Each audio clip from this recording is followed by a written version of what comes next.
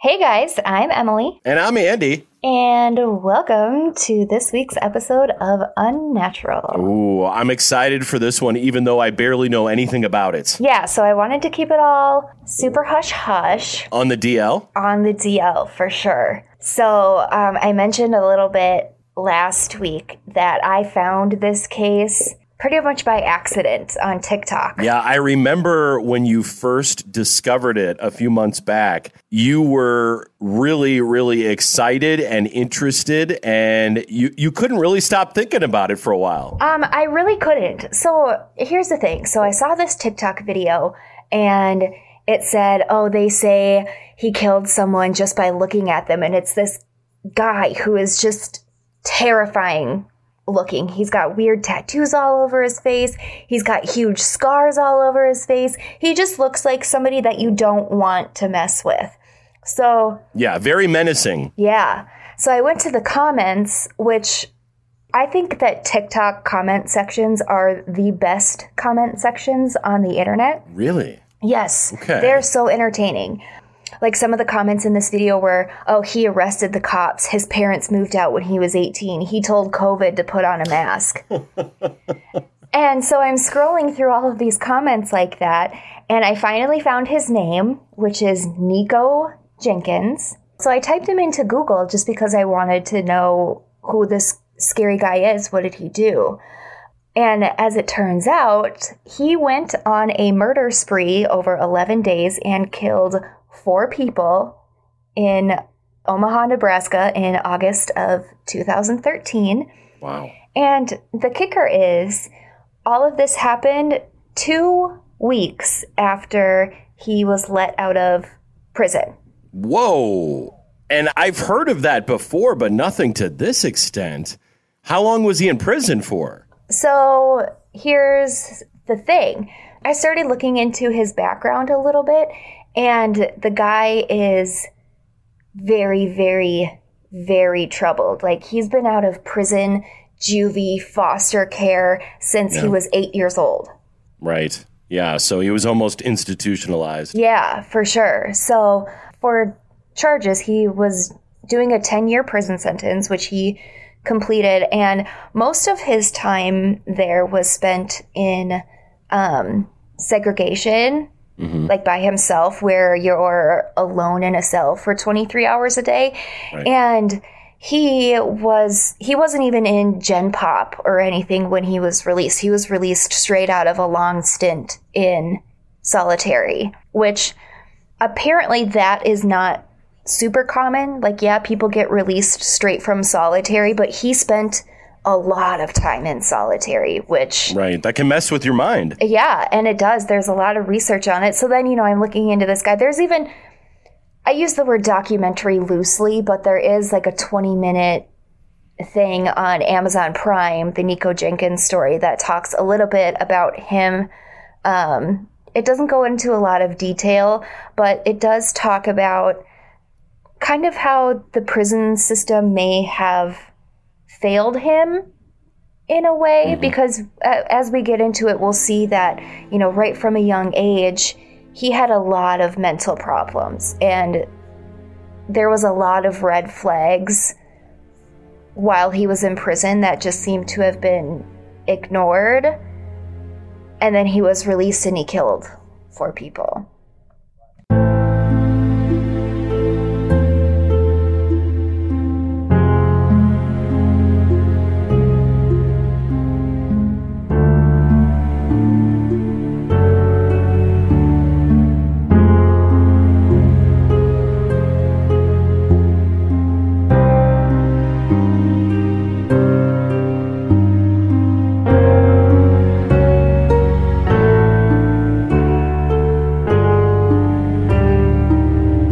Nico was born September 16th, 1986.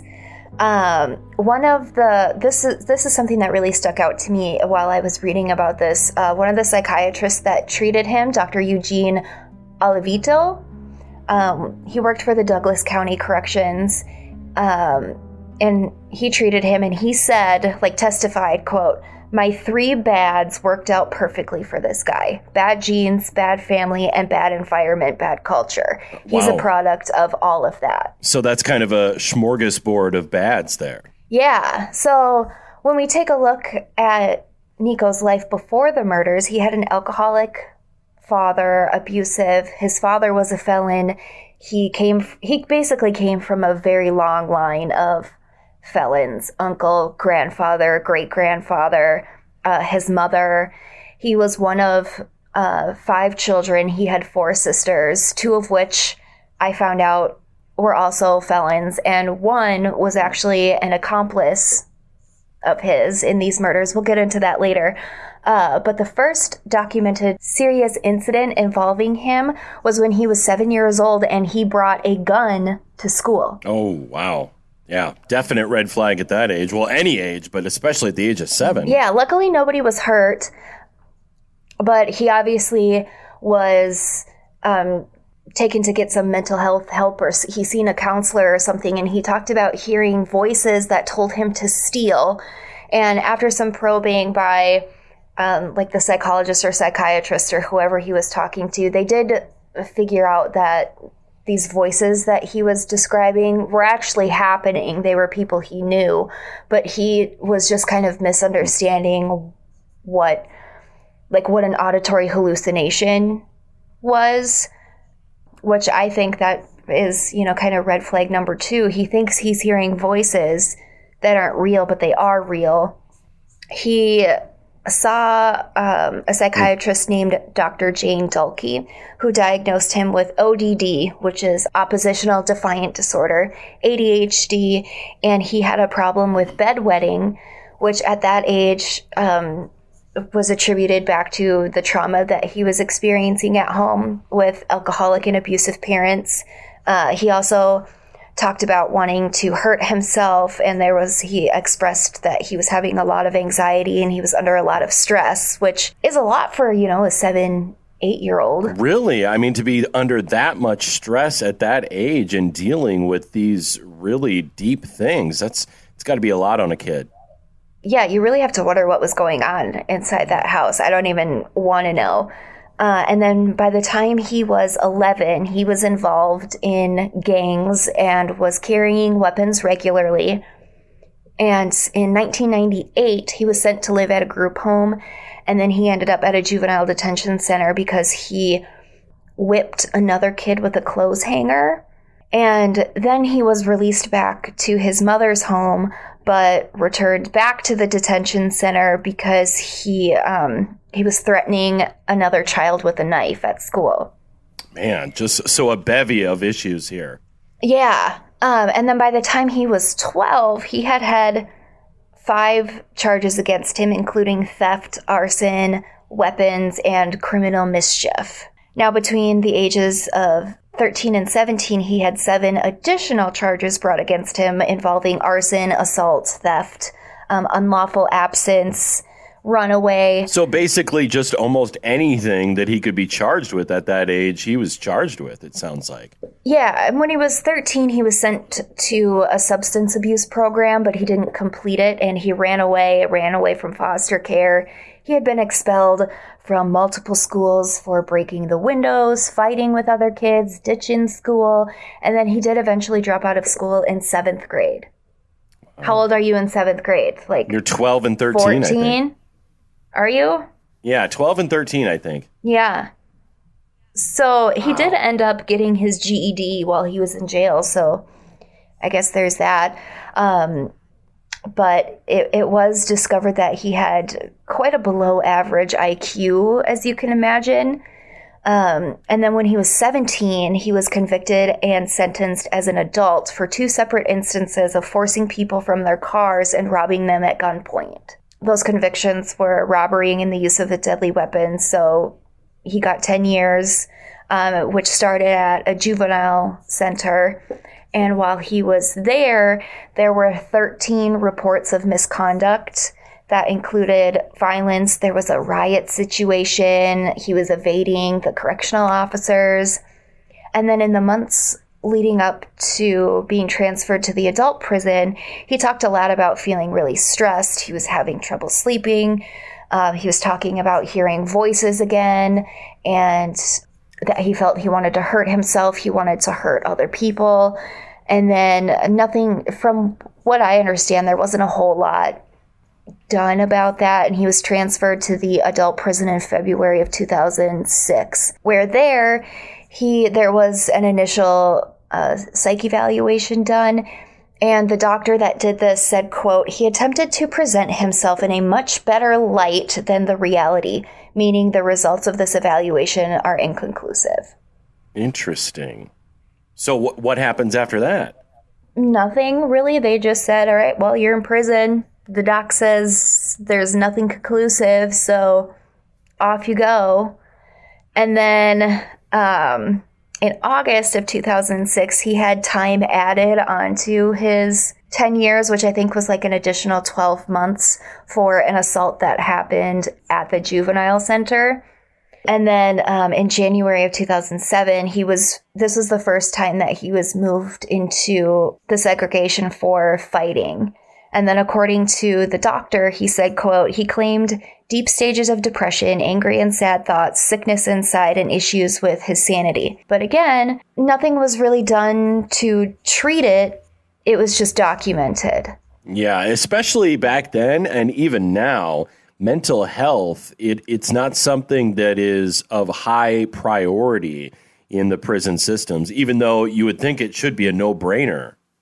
Yeah, you'd think. I mean, a lot of times mental health isn't even taken that seriously for people who are not criminals. No, even in our broad society, you see different states defunding mental health. It's harder and harder to see a professional for things. So, and he was at the very, bottom of the totem pole. He never really had a chance, it sounds like. Right. Just about a month into being in the isolation solitary, he was put back into Gen Pop. And then around February of 2007, he went back to solitary because he was involved in 2 gang fights. So it was at this point where he started mentioning Apophis, who is the Egyptian god of chaos. Now, he was saying that he was being told to attack innocent people, attack himself. There was just like a lot of dark things that he was saying were being told to him. Now, the doctors thought that all of this was just gang-related paranoia. Oh, all these bad things are happening. These bad things are out to get me.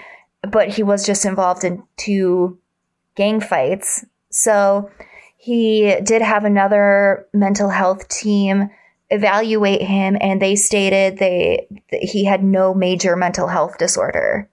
But it's like, wow. How? How do you not see that? Right. Especially. Are you even paying attention? Right. Seriously. I mean, you don't feel bad for Nico the criminal. You just kind of feel bad that like this is actually what it's like in there. Yeah. Like you can literally be going crazy and no one cares. I feel like that's kind of wild. Yeah. Talk about falling through the cracks and not having anybody to help you at all. Yeah. Well, and then comes along another doctor, Dr. Natalie Baker, who met with him. And in November of 2008, he was finally diagnosed with something. And she diagnosed him with antisocial personality disorder. So she put him on a prescription of Depakote. But after 4 days, he started refusing it. Now, does it say why? No. Okay. He did report that he wasn't hearing the voices as much, but he didn't want to take it anymore. Now, in December of 2008, he was put back in Gen Pop. So he had been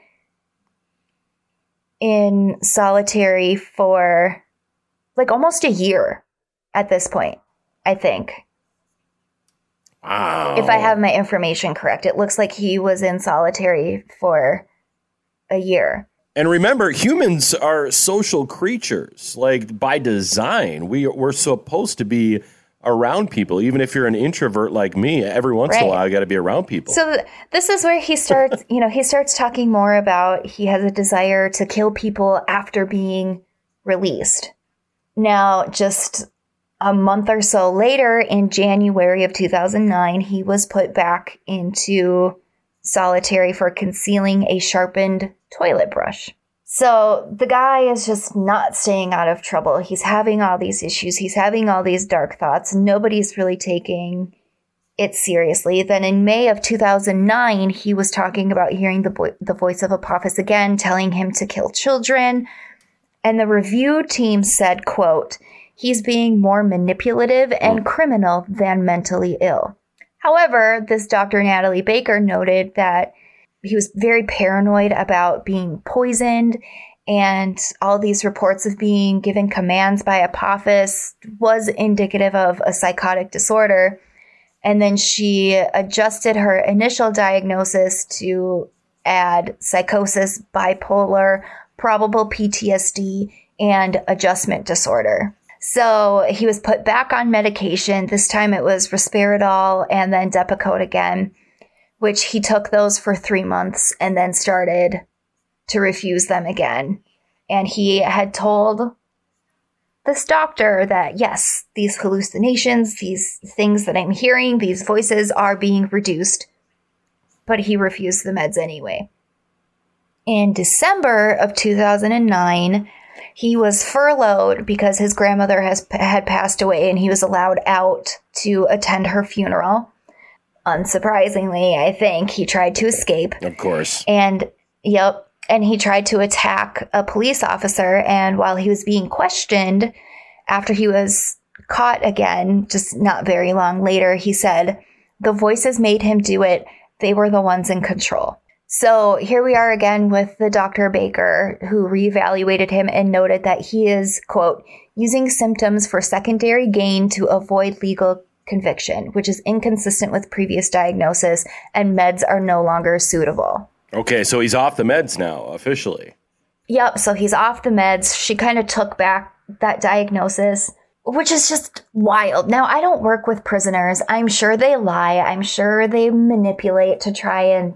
Of course, yeah. But at the same time, he's talking about wanting to hurt children once he's released. He wants to kill innocent people once he's released. I feel like, if anything, that's not trying to get him out of anything. No, clearly this is somebody that needs some deep psychological help and medication. Yeah. So after he tried to escape, he was transferred to Douglas County Corrections. And it was here he started seeing Dr. Eugene Olavito. And this guy, after evaluating him, diagnosed him with schizoaffective disorder instead of bipolar. And he also cited, quote, "PTSD with dissociative episodes, antisocial personality disorder, and he is very impulsive and dangerously obsessive." This sounds pretty in-depth, though. Yeah, so you have, but the Dr. Baker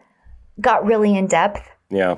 And then she was like, I take it back. I take it back. And now this guy is like, no, really. And this is the doctor that I quoted in the beginning of the episode where he said that he mentioned the 3 bads. Mm-hmm. So I didn't look too far into these doctors' credentials, but I kind of wonder, maybe does this Dr. Eugene have a little bit more experience? It sounds like it. In the field. It sounds like it. Aside from the doctor, he was seeing a therapist named Denise Gaines, who saw him regularly and thought his thought process was very, quote, delusional and paranoid, obviously. Right. Not surprising. Yeah. So now at this point, he has spent about 2 years total in isolation. 2 years. Imagine that. No, thank you. None for me. Yeah, that's the pandemic times 2. Yeah. But you can't talk to anybody. Right. Anyhow, throughout this, it is documented that he had made several transfer requests to some sort of psychiatric hospital to receive treatment. But this is where it gets kind of goofy, because at the other prison, he was getting seen. He was giving meds. He refused them. But then he's also making requests to be transferred to a psychiatric hospital to get treatment. Maybe he just felt like the treatment he was getting wasn't working, which is totally possible too. There's also documentation throughout where he had violent ideations of sacrificing children, cannibalism, drinking blood, snorting semen.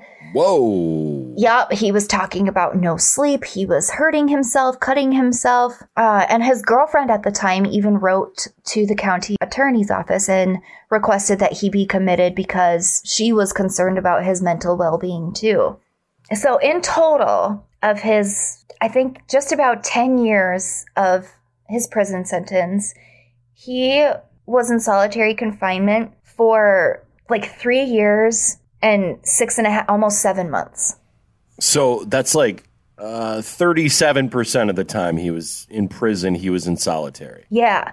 And then research has shown there are horrible mental effects on inmates who spend a significant amount of time in isolation, which I don't know what they consider significant, but I think over 3.5 years by myself, which I think the longest stretch was over a year, if I remember correctly. And this is the crazy thing. I mean, I didn't write down everything, but there was like 3 pages of dates and times of all of this wild stuff that he would say and he would do. And then 2 weeks before he was released, he sent this crazy letter to the Douglas County District Court judge. Now, he wrote it in a diamond pattern, and like you can barely read it. All of the words are connected to one another. I'll post a picture of it on the Instagram. And Andy, I showed it a little bit to you. What do you think? It seems like he's kind of off the deep end here. I mean, a little. That's my first impression from looking at it. Obviously, he put a lot of time and energy into it, but it's one of those things where maybe it makes sense to him, but not anybody else that looks at it. Right. That's what I think too. So then he was released from prison July 30th, 2013. And on August 11th, 2013 was when he committed his first 2 murders.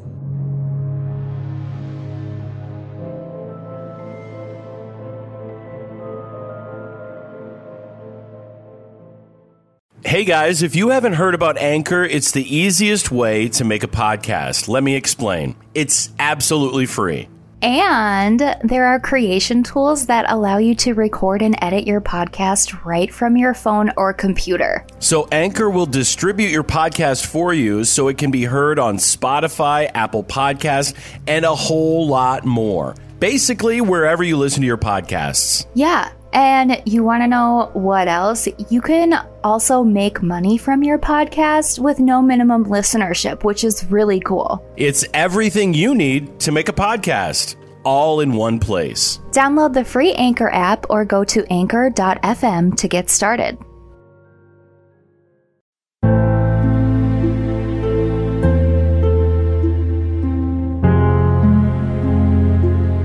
The people that he killed were Jorge Cajiga Ruiz, who was 29, I hope I pronounced that correctly, and also Juan Uribe Pena, who was 26.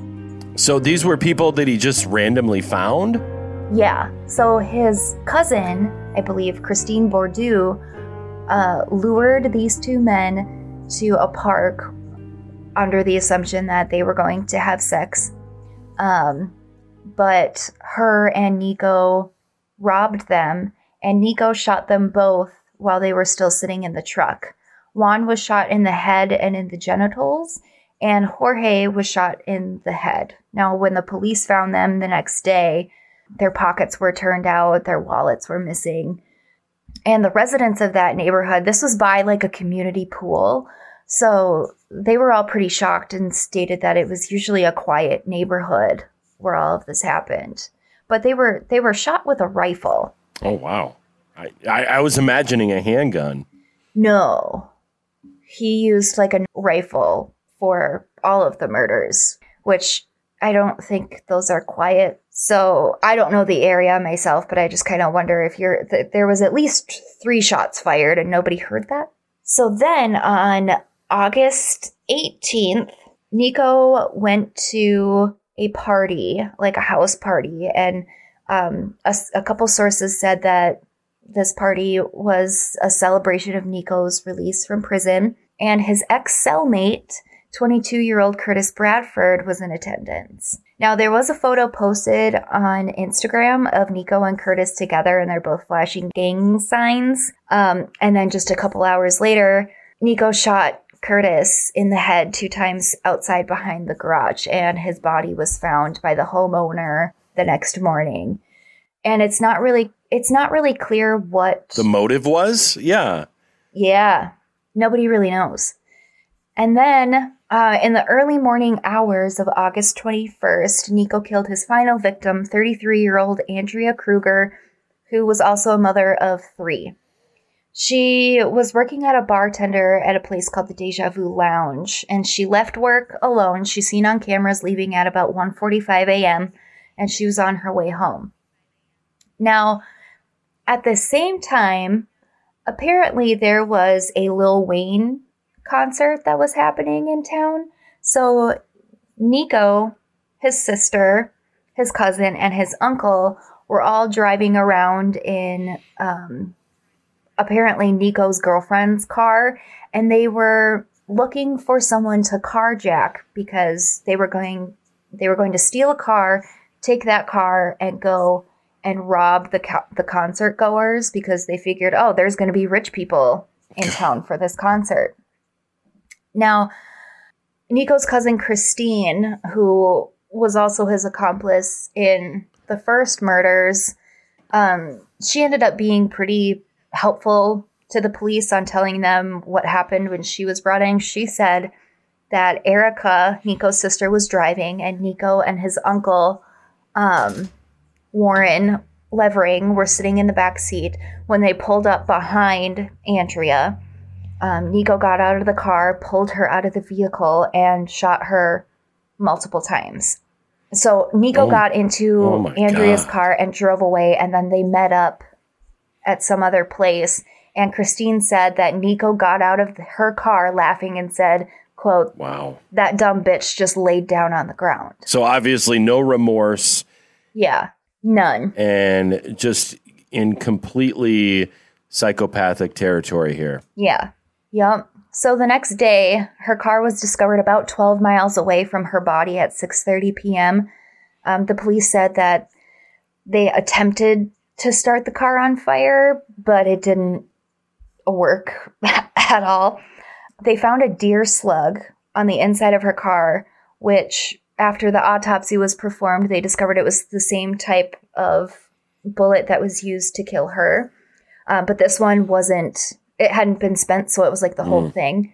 And that was what connected her murder to the other 3. And they also found DNA on it.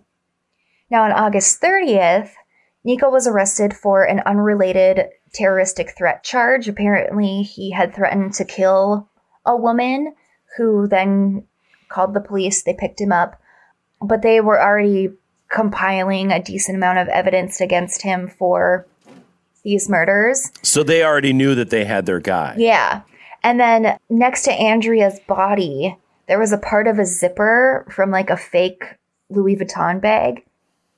Christine told the cops that Nico had used that type of bag to put his weapons in.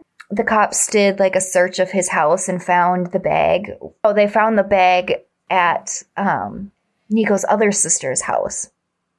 So they're all just intertwined and involved in all of this. Now, Nico's mom, Lori, was seen on surveillance purchasing the exact ammo that were used in the killings. So, I mean, she's involved. She's in it too? Wow. Yeah, all of them. I think Nico's dad was like in prison during all of this, so he wasn't involved. And then his other 2 sisters, from what I understand, they kind of distanced themselves from the family. They are the only 2, as far as I know, that don't have any criminal record really to speak of. Understandably so. I think if I was in that family, I'd probably distance myself at this point too. Yeah. So then on September 3rd, there's an 8-hour confession tape. Now, Nico initially blames his family for anything, but, they have all this evidence against him and they're like, look. So then he kind of switches gears and said, oh, they were all acts of sacrifice for Apophis. Back to Apophis again. All these years later. Yeah, it's not stopped, apparently. Yeah. And somehow he was declared competent to stand trial because he initially pleaded no contest. Which is crazy, no pun intended, because he hasn't seemed competent for decades at this point. Right. And here's the kicker. They allowed him to represent himself under, the supervision of attorneys. Okay. You can imagine how that went. During the court proceedings, he had said that he was commanded to do what he did. He started speaking in tongues. He was yelling. He was laughing when the prosecution talked about the victims' deaths. It was just a mockery, really. But at the same time, the prosecution probably wanted it that way because they knew that if he's representing himself, we're going to get an easy conviction here. Right. So then, in November, he wrote a letter to the Omaha World Herald confessing to the murders, and he said that he was pleading guilty. Now, get a load of this. Okay. I'll post this to the Instagram, too, in case anybody wants to read the whole thing. But he is basically saying, in one part here, he says, quote, "My attorney is continuously hindering me in this process and effectively representing me. Please help." So he's saying that he wants to plead guilty. He wants help. Nobody's helping him. And he's kind of blaming it on his attorneys. He says, quote, "I never wished for anyone to be killed. I only wanted helps for psychiatric treatment. If the Nebraska Department of Corrections would have professionally civil commitment petitioned to the mental health board, yada, yada, yada." And then he goes and says, "I don't want a trial." He says he wants to plead guilty because the victim's family don't deserve to see the, quote, "brutal nature their family members were killed in crime scene photos that will be largely displayed." He said, "At trial, Andrea Kruger's husband does not deserve to see his wife face down, bloody, in the middle of the road like some piece of roadkill with holes in her head." Oh, my God. That's a little more graphic than he needed to be, I think. But all right. And, he talks about, I'm repenting for my sins to God. I'm begging Jesus for mercy. Quote, "Spare the families these traumatizations of seeing the brutal facts of what a mentally ill schizophrenic did to their family. I want to plead guilty." Okay, so he pleads guilty then. He does. And then in February of 2014, he filed a federal lawsuit seeking $24.5 million from the state of Nebraska for wrongful release. Yeah, I'm guessing that didn't work out for him. It didn't. So Judge Peter Battalion found him guilty of all 4 murders and a weapons charge and sent him to Lincoln Regional Center Psychiatric Hospital for evaluation and treatment. But he was rejected from the hospital for security concerns. They were like, "No, we don't want this guy. We don't have that kind of whatever." But they did agree to treat him. And so then he was sent to the Lincoln prison. Now we're in May of 2017, and he sat in front of a 3-judge panel. And those 3 judges, this was like a sentencing, they decided to sentence him to 450 years for the weapons charge. And then he was also sentenced to death for the murders. So he is currently on death row right now. So Nebraska has the death penalty. They do. Yep. Okay. Yep. Which, I don't know. You and I really haven't talked about our thoughts on capital punishment, the death penalty. But I don't feel like this guy has ever really been that competent. So I don't know if I mean, there's no question that he did what he did. And I think that I like the death penalty, but only for people where they've done horrible, awful crimes, and there is absolutely no question that they did it. Right. I.e. John Wayne Gacy, somebody like that. Ted Bundy. Exactly. Now, I don't think there's any making this guy better, but should he die? Because I think, in my personal opinion, I think he's crazy. I think he plays it up. And here's why I think he's crazy. Because people who are acting crazy don't do what this guy has done since being on death row. Now, he's been in isolation, like solitary, and he sat in front of a judge sometime in 2019, I think, because he got a hold of a razor blade and he tried to cut one of the correctional officers. But as you can kind of see in one of the pictures that I will post of him, he has scars all over his face. So he's getting a hold of razor blades and he is cutting himself on his face, on his body. He sliced his tongue in half. Oh my God. And his penis.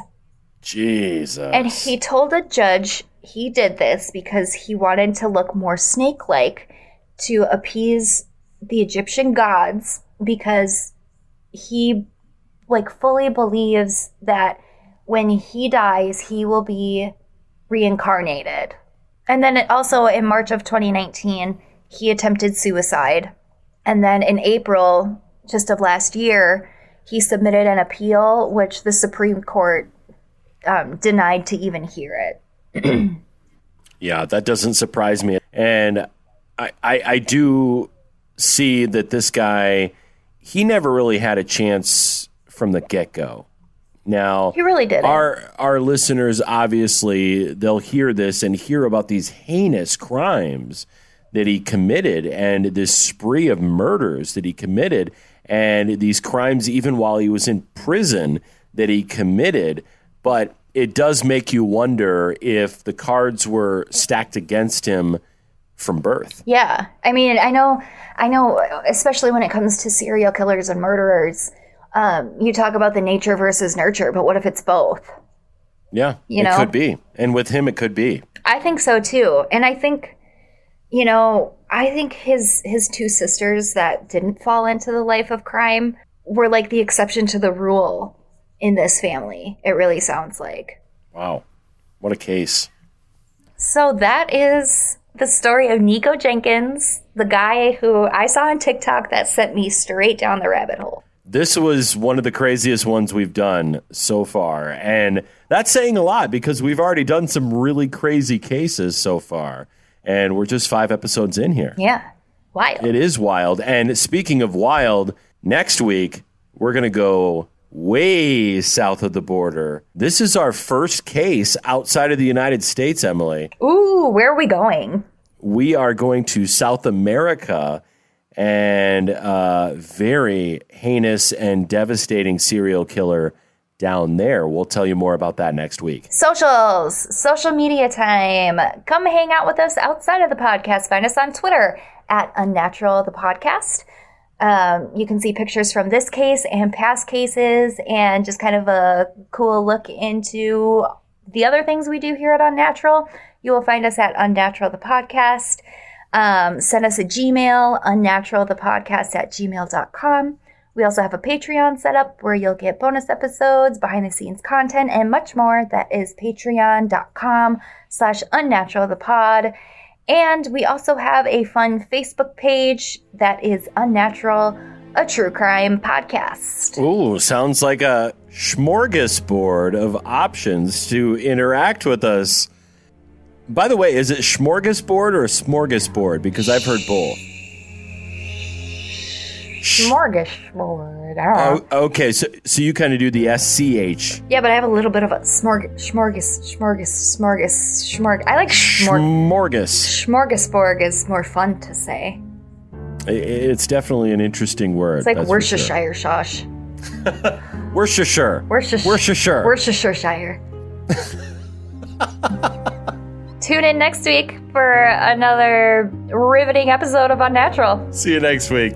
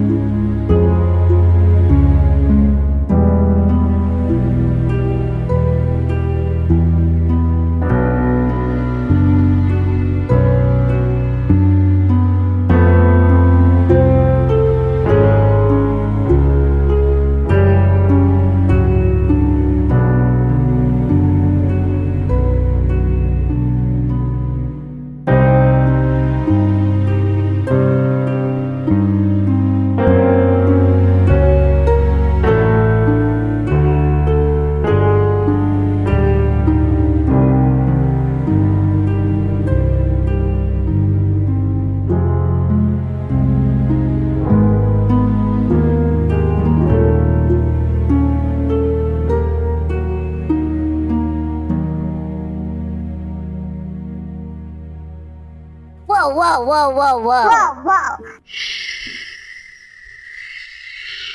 Smorgasbord.